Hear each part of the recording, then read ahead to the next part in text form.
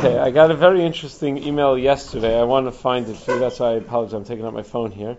But very interesting. Here it is. The email read as follows. I'm not reading the whole thing, but I'll read most of it. It read as follows. Shalom Aleichem, Rabbi Leibowitz. Aleichem Shalom. Okay, my name is whatever. I'm 21 years old. Went to MTA for high school, then Yeshiva Kotel. Now I am currently serving in the IDF. I'm a representative from the Rabbanut for a unit called OKETS. Anyone familiar with this unit in the IDF? Yes. The Canine unit. It's probably your friend. Is he 21 years old, went to MTA for high school, and then Yeshiva Kotel? Yeah. Yeah, okay. Okay. Nothing embarrassing here. It's good. It's all good, Shaila. So, he said he's a representative of the Rabbanut working with the unit called OKETS, which is the IDF's Canine unit. Oh, before I forget, someone asked me that the learning should be L'zchus for Shlem for Rabbanit Ruth Bat Ahuva. That's Menashe's wife.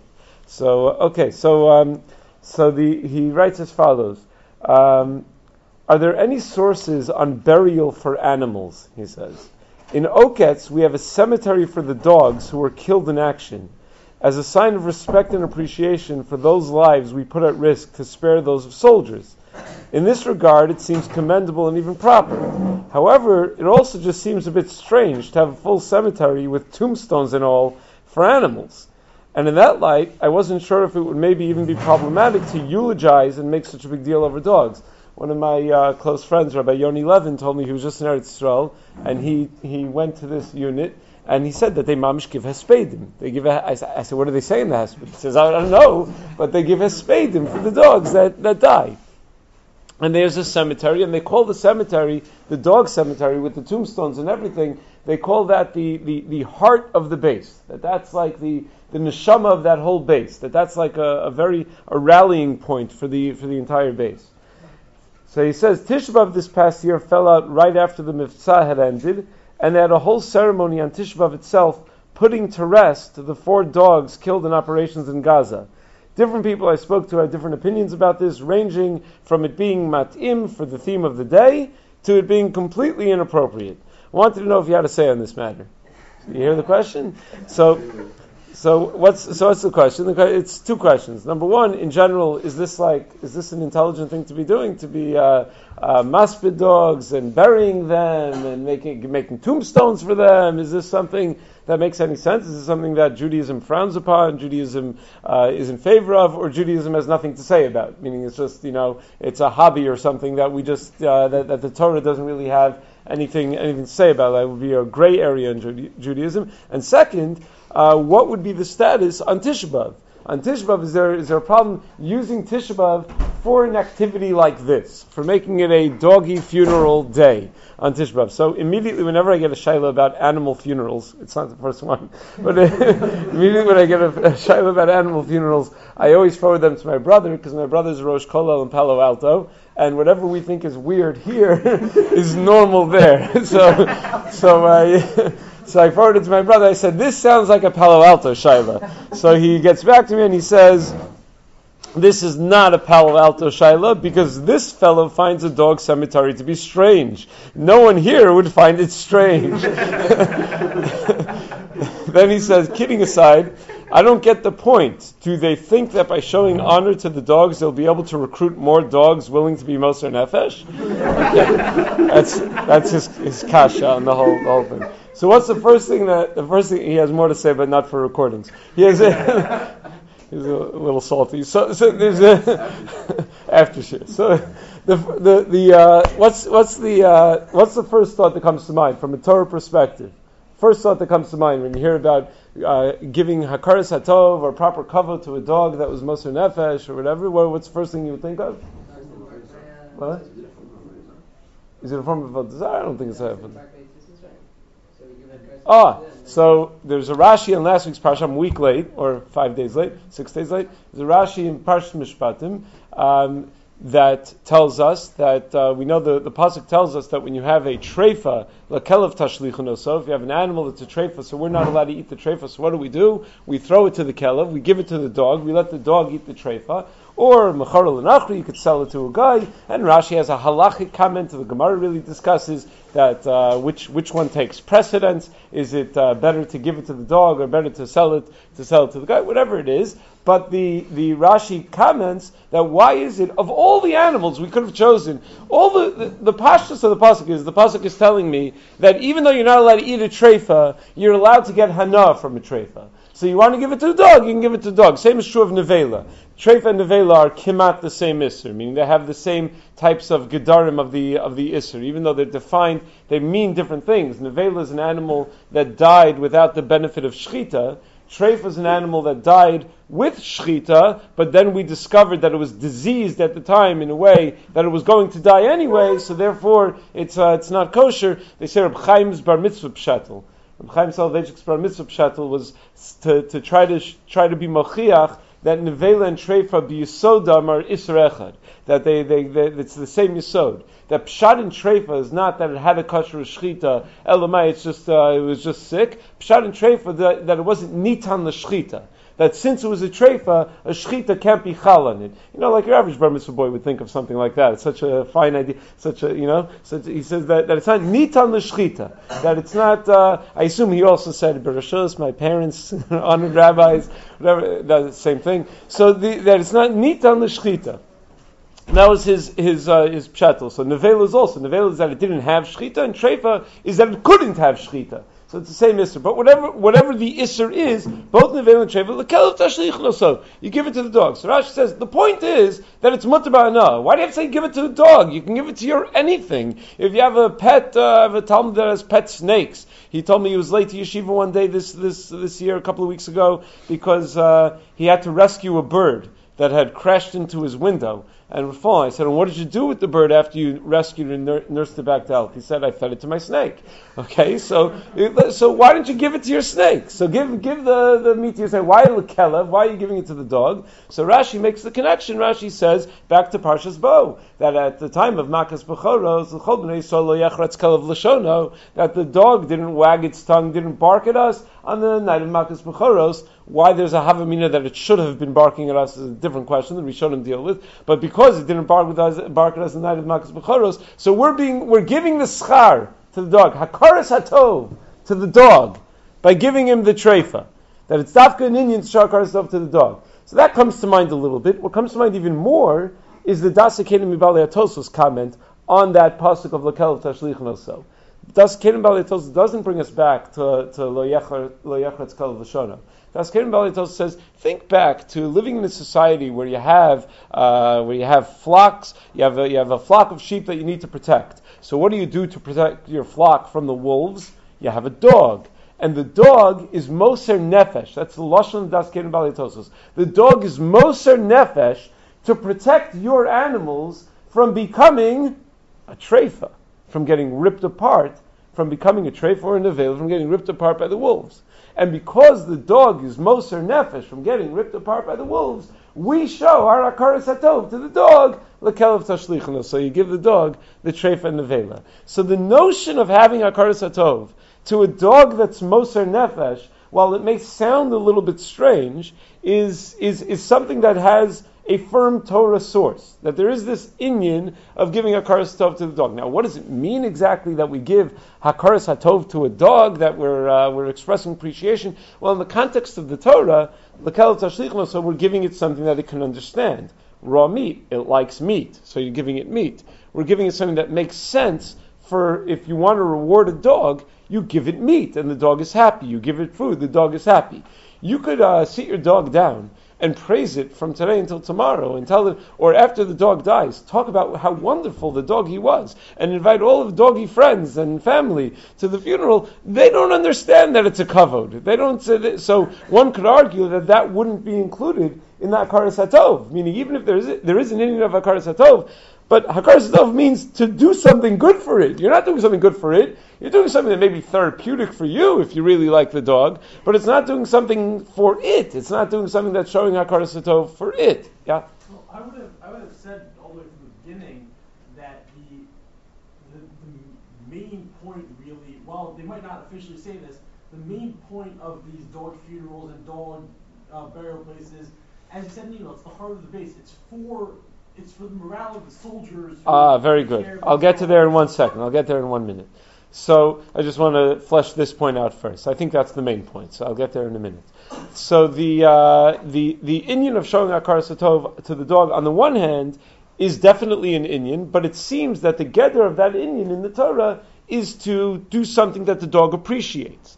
Whereas making a eulogy for it is not something that the dog appreciates. But on the other hand, we do have an inyan of Hakaras HaTov, even to things that can't appreciate the Hakaras HaTov that we're showing to it. Where do we find that in Chumash? Right, the Mayim, the Chol, Moshe Rabbeinu. I can't hit the water. I can't hit the sand. I can't do anything negative. I can't turn the water to blood or the sand to. I can't do anything that will affect that which benefited me. Why? Because Hakaras HaTov.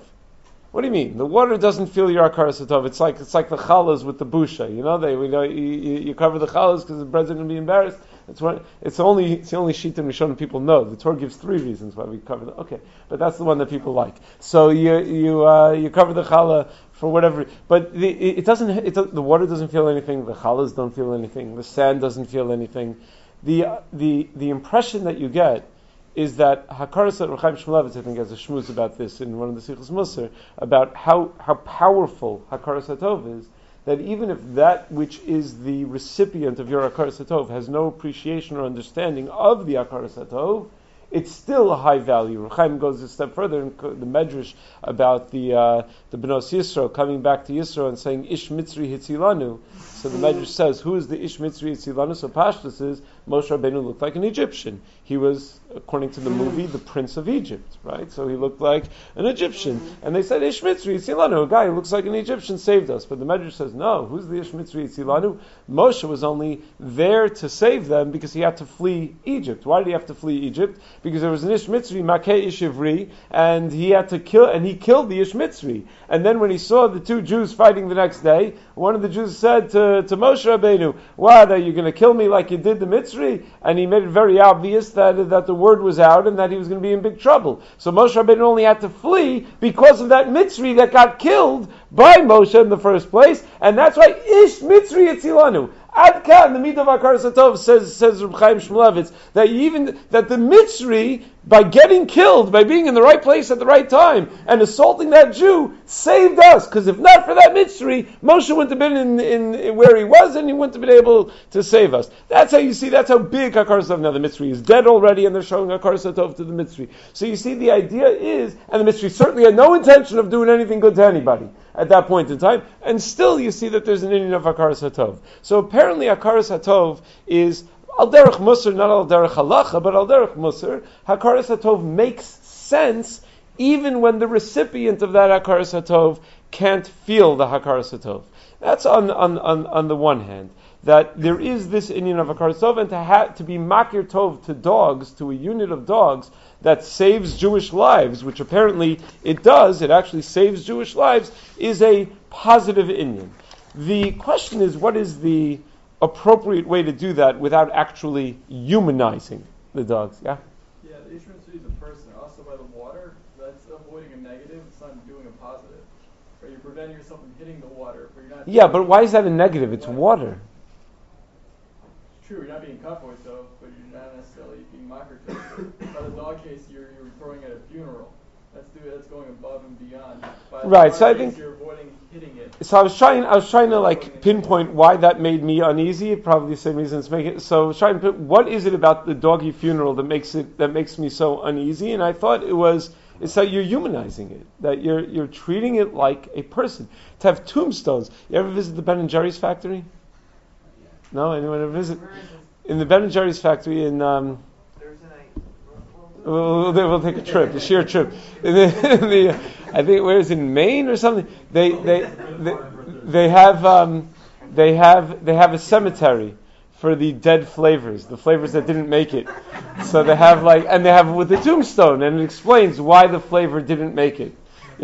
tasted like vomit, or something like that.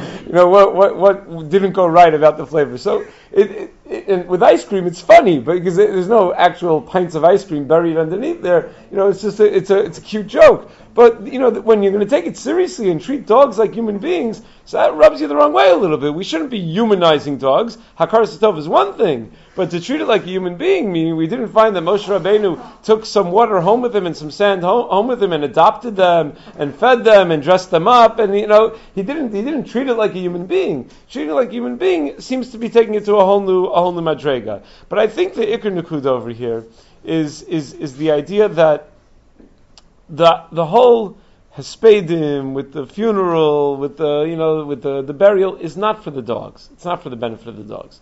It's for the benefit of the soldiers. Soldiers who are going to be working with dogs all the time and going to be training dogs and are going to be relying on the dogs need to have that kind of emotional connection. Now, I don't know much about it, so I don't know how important it is, but I would imagine it's important. I'm not a psychologist, and I'm certainly not an animal psychology or anything like that. Or I certainly don't understand the relationship people have with their pets, because it never did it for me. I was not, a pet person. I mean, I happen to have 20 pets at home. They all happen to be fish, and they stay in their tank. So and they're little.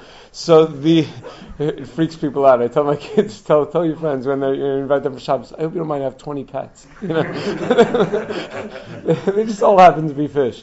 So where was I going with that? Yeah, so I don't really fully understand the whole dynamic of the pet relationship. And over here, it's not just pets. It's that these are service dogs. Let's say a blind person's relationship with his dog or something. I don't fully understand the dynamic of the relationship, but here's what I do know. I came across recently. I like to read psychological literature, at least the stuff that's not written in psychological jargon, the stuff that's written in language I can understand. And recently, I came across they did a study.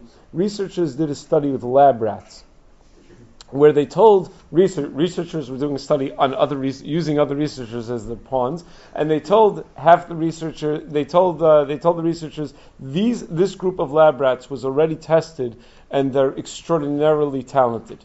This is a high performing level of lab rats that you have here. These are really precious, special lab rats. And then they gave them another box of rats, or however they come. I don't know if they come in boxes or whatever. And they said these lab rats are average, they're just regular lab rats.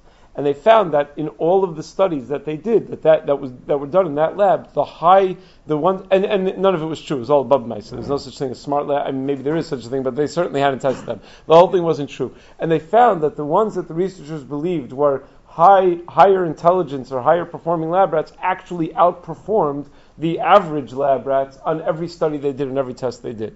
Now, how does a lab rat? Does a lab rat hear when you talk to him and you say, "You're wonderful, you're great"? He doesn't hear anything. It doesn't mean anything to him. But what they surmised is that apparently when you think something special, you treat it with a little more care. So when you pick it up, you're going to pick it up more carefully. You're going to put it down more carefully. You're just going to treat things with more care. And an animal reacts to that. When an animal is treated with more care, the animal feels a certain sense of love, the animal feels a certain sense of care, and the animal will perform in response to that, which is an amazing thing. Animals, lab rats, they're like a very low functioning brain. Can imagine what that says about relationships with human beings when you show a certain amount of love and you show a certain amount of care to human beings. I remember the Rebbe that first changed my life when I was in 10th grade, Rabbi Kamenetsky. It was his first year teaching, and he says to this day, I had no idea what I was doing that year. I had no idea how to teach. But there's one thing. First of all, he did know how to teach. I don't know how, but he knew how to teach. But the other thing was that the thing that struck me most, I remember my brother went to talk to him, and my brother said, I've never met someone who cares so much. He just cares. And it struck me that, he really, really does. And that made all the difference. That's why he was so successful, just because he cares so much. So obviously it has major implications in terms of our human relationships.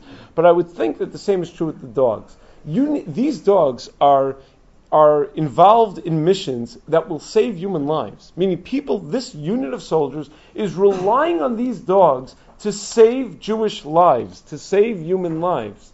If they're going to rely on these dogs to save human lives, it's probably pretty important that the dogs feel the love.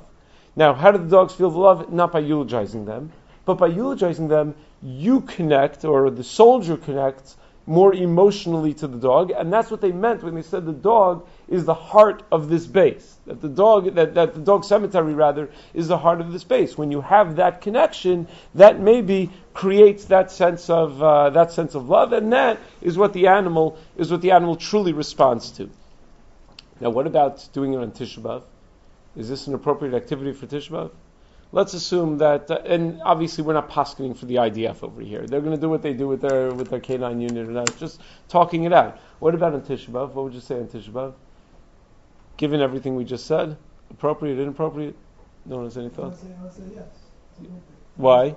Because that's like a solemn day where like you trigger your emotions, and if the whole function is for the soldiers to care more about these dogs, then on Tisha B'Av where you're in that sort of emotional state, that's the best time to do it. Okay, on Tisha B'Av, a person is in an emotional state, and this way we're maximizing the emotion of the day. Yeah? It sounds like you're kind of like using the Beis Hamikdash to...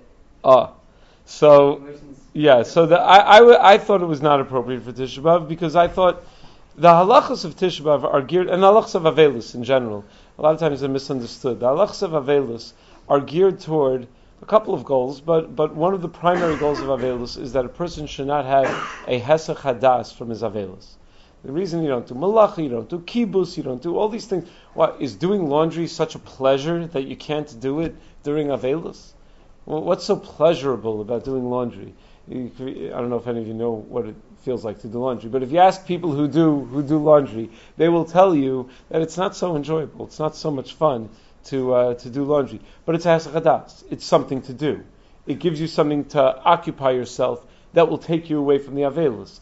Hesach hadas from the Avelus is not permitted, and that's why Avelim, the halacha is, when you go to be Menachem Avel, so very often, a lot of people don't know this, they go to be Menachem Avel and they talk about anything they could possibly talk about other than the nifter. Well, that's not really what the point is. You're supposed to talk about the nifter. You're supposed to talk about, the focus should be on the Avelus. Now they should talk about the lessons they learned from the nifter, all the positive attributes, a lot of wonderful things, but you're supposed to actually talk about the nifter. You're not supposed to make them feel better by making them forget about it. You're supposed to make them feel better, comforted, not better, you're supposed to make them feel comforted by knowing how valuable their relative's life was and what that means for them and what that meant for so many other people. And people find great comfort in that. Wow, my relative had such a hashpah on you, had such a hashpah, that you really noticed that about him or her or whatever. That's a nechama. That's a great nechama. When they learn that because of something their relative did, now there's some positive outcome of that. They see that gives them a sense that there's a chiyus, that the relative is still alive because the relative is still accomplishing this world. After the Har Nov massacre, my shul took on a tefillah initiative to enhance our tefillah, and we requested that each person in the shul take a Kabbalah just until Pesach to improve their tefillah. So we sent the list of whatever it was, 100 and something Kabbalahs to the families of the victims, and one of them got back to us right away and said, "You have no idea how comforting this is to see that he's still being mashpia on people to improve in their tefillah, and it's not to say, oh, forget about it, just forget. Let's talk about the Yankees instead." That's not nechama. Nechama is, and that's not the inyan of Avelus. The inyan of Avelus is, let's focus on the Avelus. Same as true by Tisha B'Av. By Tisha B'Av, we're not supposed to divert our attention from the Avelus of Tisha B'Av. We're supposed to be focused on the Avelus of Tisha B'Av. Now, how do we focus on the Avelus of Tisha B'Av? So, people say, well, then why do we spend half the day talking about the Holocaust? Well, the reason we spend half the day talking about the Holocaust is because that is part of the Avelus of Tisha B'Av. Meaning we view the Avelus of Tisha B'Av as when we lost the Beis HaMikdash, that allowed for all Jewish tragedies that happened after the Beis HaMikdash. If you just view the Holocaust as a blip on the screen of Jewish history, or the Churban Bayis Rishon as a blip on the screen of Jewish history, or the Churban Bayis Sheni as a blip or the Inquisition as a blip on the screen of Jewish history, well, then you're disrespecting all of those tragedies, because you're not appreciating that it's part of something much, much bigger. It's part of a history that's all connected to each other. But to start emotionally connecting to the dogs on Tisha B'Av, I think is a misuse of Tisha B'Av, because that's certainly not the theme of the Yom. So while I appreciate that it may be effective, it may be an effective way of creating that emotion which may help this unit on some way, it didn't strike me as something that was appropriate for Tisha B'Av. Yeah. If you want to look at it like very literally, you could also like stretch the Holocaust thing to these dogs also. Each loss of each dog is essentially the loss of more Jewish lives. Why is it the loss of more Jewish lives? Because these dogs are helping save Jewish lives. You'll get more. What? You'll get more of Yeah, them. there are more, but still, you know. That's their job. They're supposed to die for Jewish lives. Meaning, there's something that's like they're willing to sacrifice them for.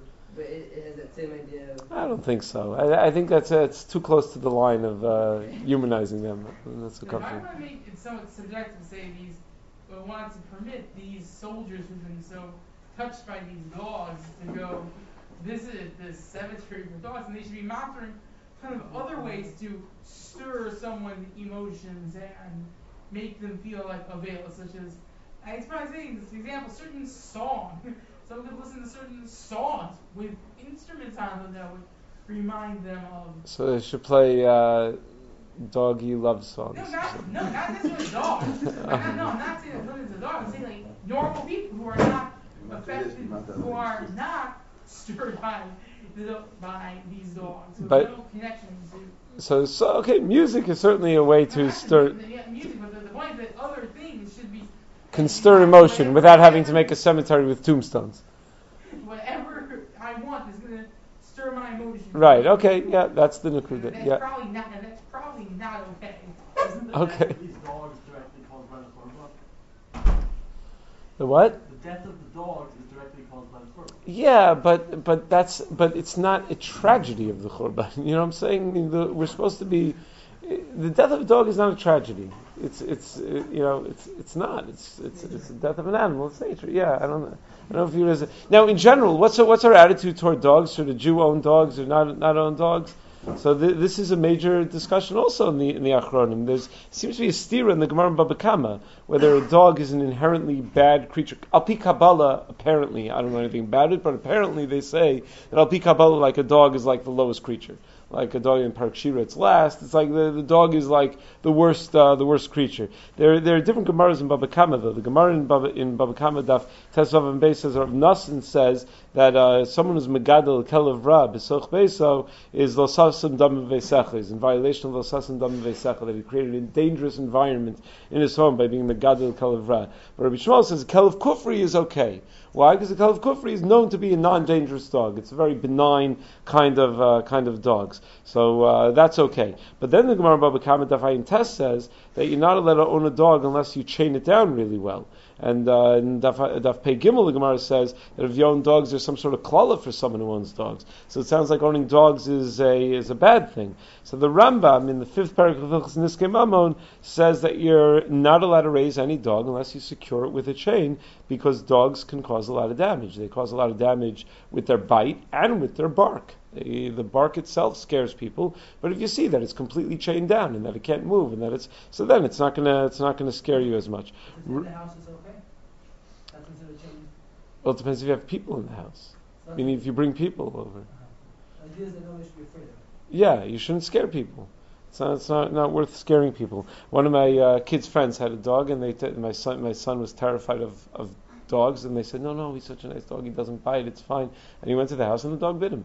So that's so from that, I think after that they started locking it up. Now the Rov Rishonim assume, not like the Rambam, and say that no, it's only this sort of a kelev ra, of a bad dog. What's the definition of a bad dog? So a bad dog is a dog that scares people, a dog that bites people, something like that. Rabbi Yaakov Emden is very against. Rabbi Yaakov Emden Shuvas Yavitz is very against owning any type of dog. He thinks that dogs are all bad. But Pashtus, as most people assume, that it's just the kelev ra that's a problem. It's not any kelev whatsoever that's going to be a problem.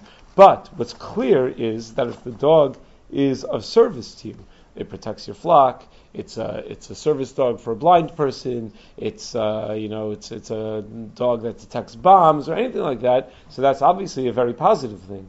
Now, clearly, and those dogs are usually very well trained, and they're not going to scare anybody. They're not going to hurt anybody. They're well trained to do the job that they're supposed to do. So we have great hakaras hatov to these dogs who are doing their job, and better said maybe, Hakaras Tov to the Ribono Shalom for giving us these tools of a dog who can do this job and help save Jewish lives, and that's a wonderful thing. I'm just pointing out that whether dog ownership is a good thing in general or not a good thing is its own debate, and that's leaving out, we once discussed, I think, the whole major halachic issue of neutering the dog, which is if you don't want the dog to bite everybody and to be aggressive, you got to neuter the dog, but neutering the dog is nissa d'oraisa, so you have that problem also. So that leaves, just leaving that whole thing aside, that could be a violation of nissa d'oraisa. One of my talmidim told me today that he wants to be a vet when he grows up. So I just said, you may want to look into what a vet does all day.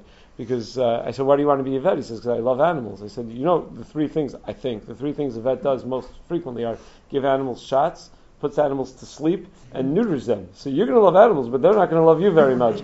So, the neutering is nissa d'oraisa, so you can't even do that. So you'd have to. What? Yeah. Probably that's fairly complicated. Nah, if it's sick, you're putting it out of its misery.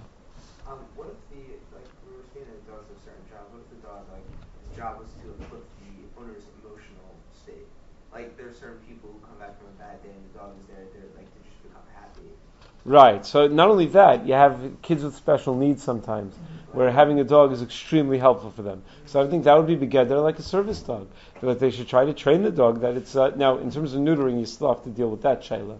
That's it's a much harder shayla to deal with, and I think we discussed that once. I'm not going to get into it now. On top of that, but that dog is a service, right? But there are certain people who are still afraid of that dog. Like they're just afraid of dogs. Like it could be like a nice. I think dog owners should be more sensitive to people who are afraid of dogs.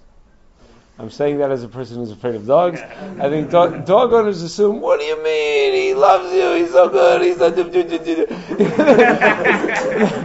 No one else finds it cute. I think dog owners should be a little more sensitive to that. I want to spend the last 10 minutes switching topics a little bit. Second shayla. This one is a little more halacha l'maisa, a lot more halacha l'maisa probably. I gave a shir a couple of weeks ago on, by the way, just going forward, next week I think we're going to do a Purim shir because 2 weeks is actually Purim, right? So next week we'll do a Purim shir. But I want to switch topics. I gave a shir a couple of weeks ago on sushi shaylas, and I titled the shir when I put it online, Sushi Shaylas, and I got a few angry emails from people.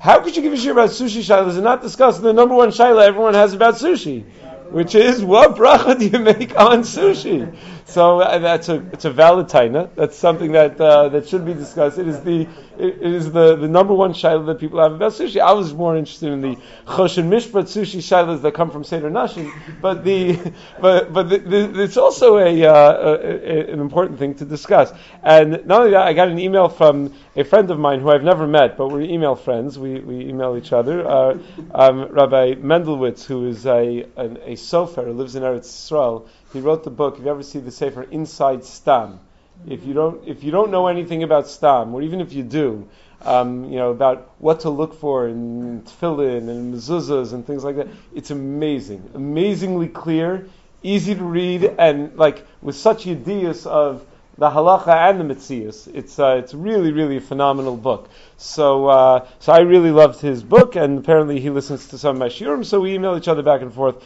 So he sent me the following. He writes, I don't have much to say, but I have good emails to read, so at least this shit.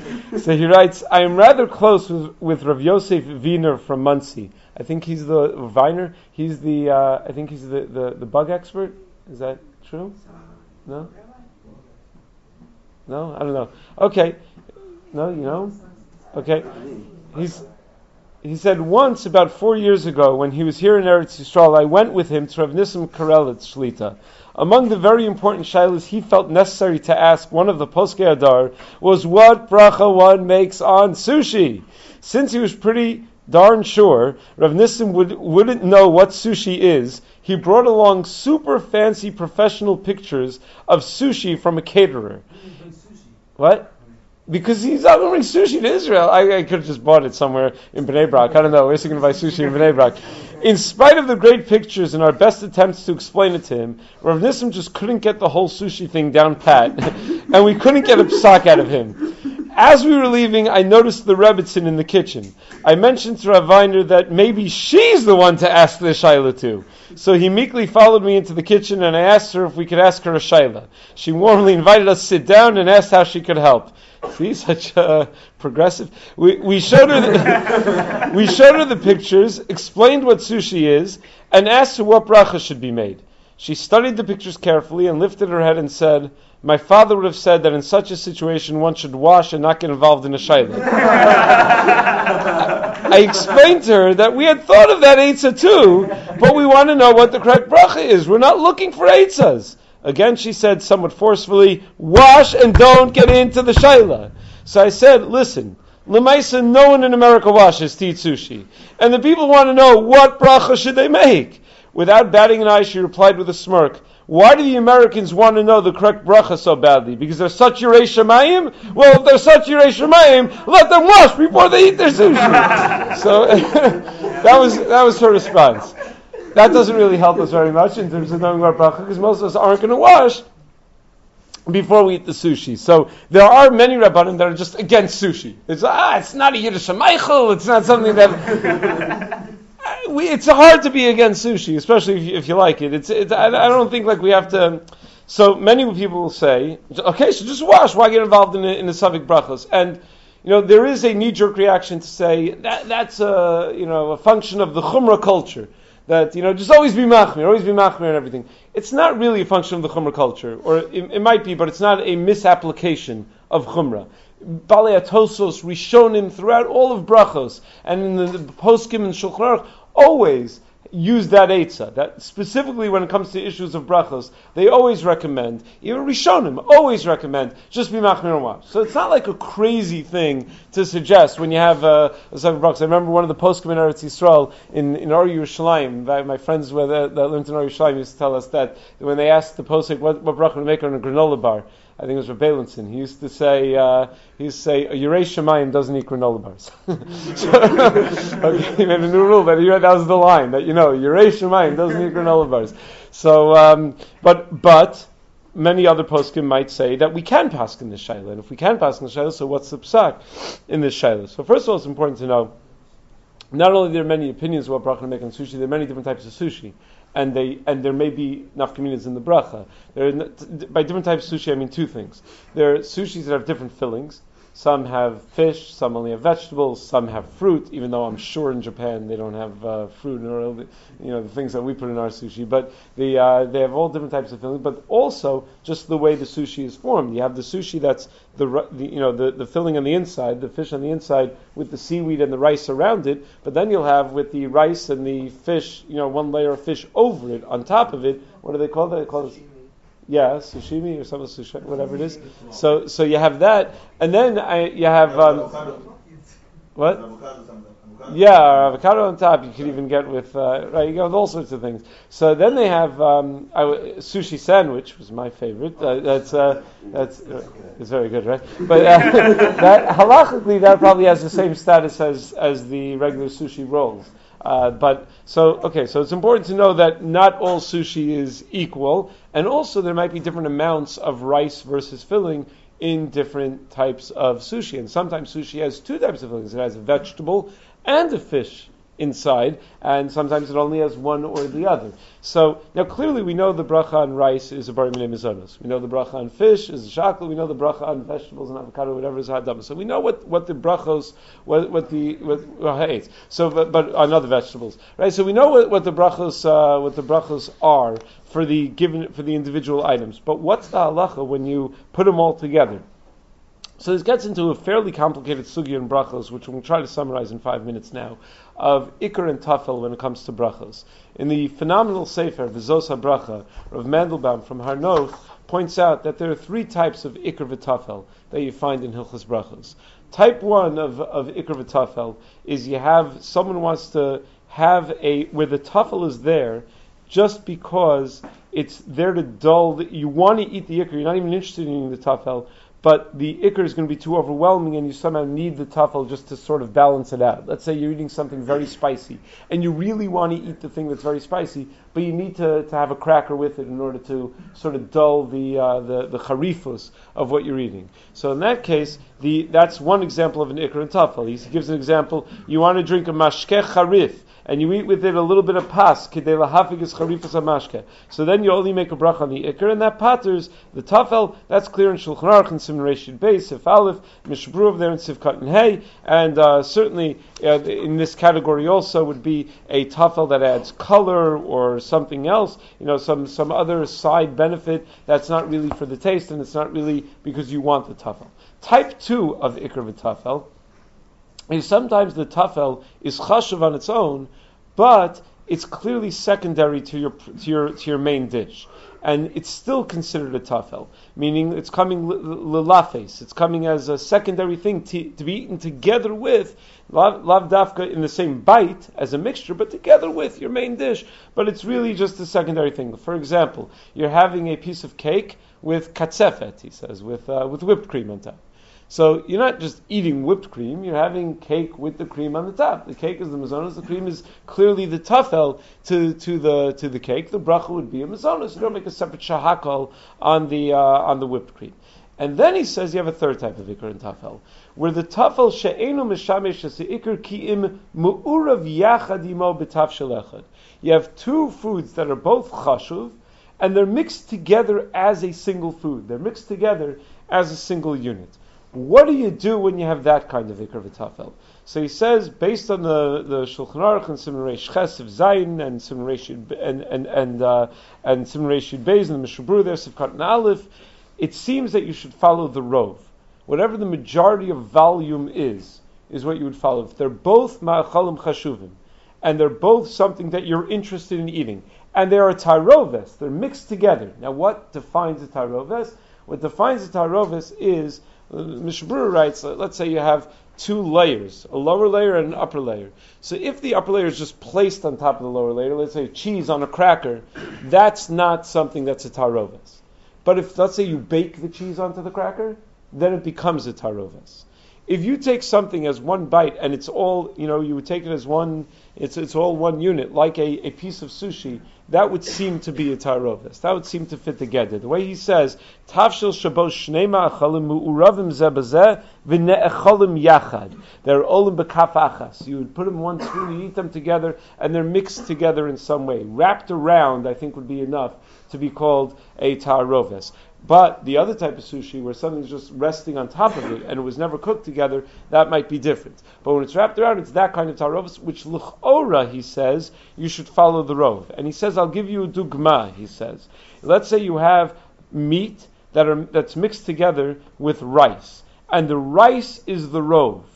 So meat mixed together with rice. Or, for example, fish mixed together with rice. Or vegetables mixed together with rice. And the rice is the rov. So he says, then you make a bari minei mizonos on the rov. That he quotes from the Aruch HaShulchan. And we don't say that the meat is ikr because it's more expensive and it's more chashuv. And he quotes from Rav Elyashiv. He doesn't say Rav Elyashiv, he always quotes from Echad Migdolei Adar. He writes in the Akdama, Rav Elyashiv never wanted to be quoted in the Sefer, so every time I mean Rav Elyashiv, I'm just going to write Echad Migdolei Adar. So if you don't read the Akdama, you don't know who he's talking about, but Echad Migdolei Adar is Rav Elyashiv. So Rav Elyashiv held that way. So he holds that if you have, that it would be pure rov. And if the majority is rice, it's a bari minei mizonos. If you ask the internet, they'll tell you that Rav Simcha Bunim Cohen in Lakewood was once picked up a piece of sushi and examined it and put it back down, and they said, what bracha? And he said, mizonos. He said, you should say mizonos as well.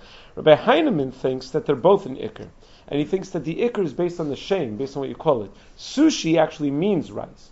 But when you say, I'm getting an Alaska roll of sushi, what you mean by calling it, by identifying it as an Alaska roll, let's say, is you're saying that it's going to have, I don't know, what does an Alaska roll have? Whatever, some type of fish inside of it.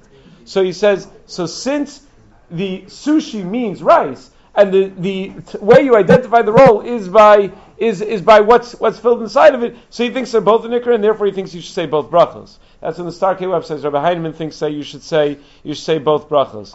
But Rabbi Mandelbaum, and the author of his Osa Bracha, again, the Sefer came out before sushi became popular in the Jewish world, but it would seem that according to his klalim, that it should be mazonos, provided that the rice is the majority, which I think it usually is.